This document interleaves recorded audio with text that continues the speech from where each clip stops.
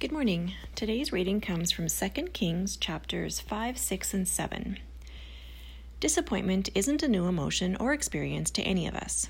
It's something we all go through in life, especially when interacting with the people closest to us.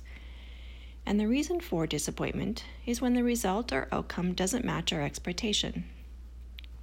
We even become disappointed with God when we feel like our prayer hasn't been heard or answered, or if it somehow didn't go as we had asked for.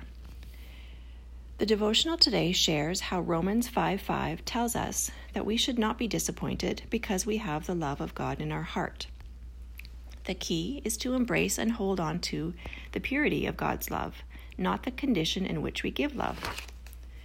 We as human beings depend so much on situations and conditions in which to base our measure of love.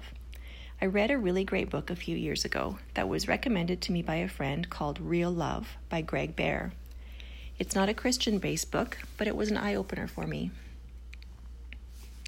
When we're functioning optimally, in a healthy way, our love can come from a place of purity in our soul through Jesus. God's love for us gives us strength and a firm guarantee that He works every matter to bring goodness to those who love Him. Holding on to the promise of God's love will enable us to be released from disappointments that don't serve us, that in fact kill our dreams and our purpose in life, as well as our future. Disappointment is a toxin that chokes out all good things that are coming our way. Shake it off. We can choose to fix our eyes on Jesus, who will lead us to faith, and through faith will bring us to the perfection of love done God's way.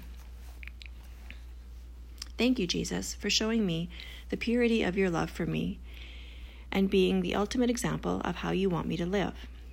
Thank you for preparing my heart to receive your love in a way that it is intended, because I know that is the only way I can return real love back out into the world. Thank you, Jesus. Amen.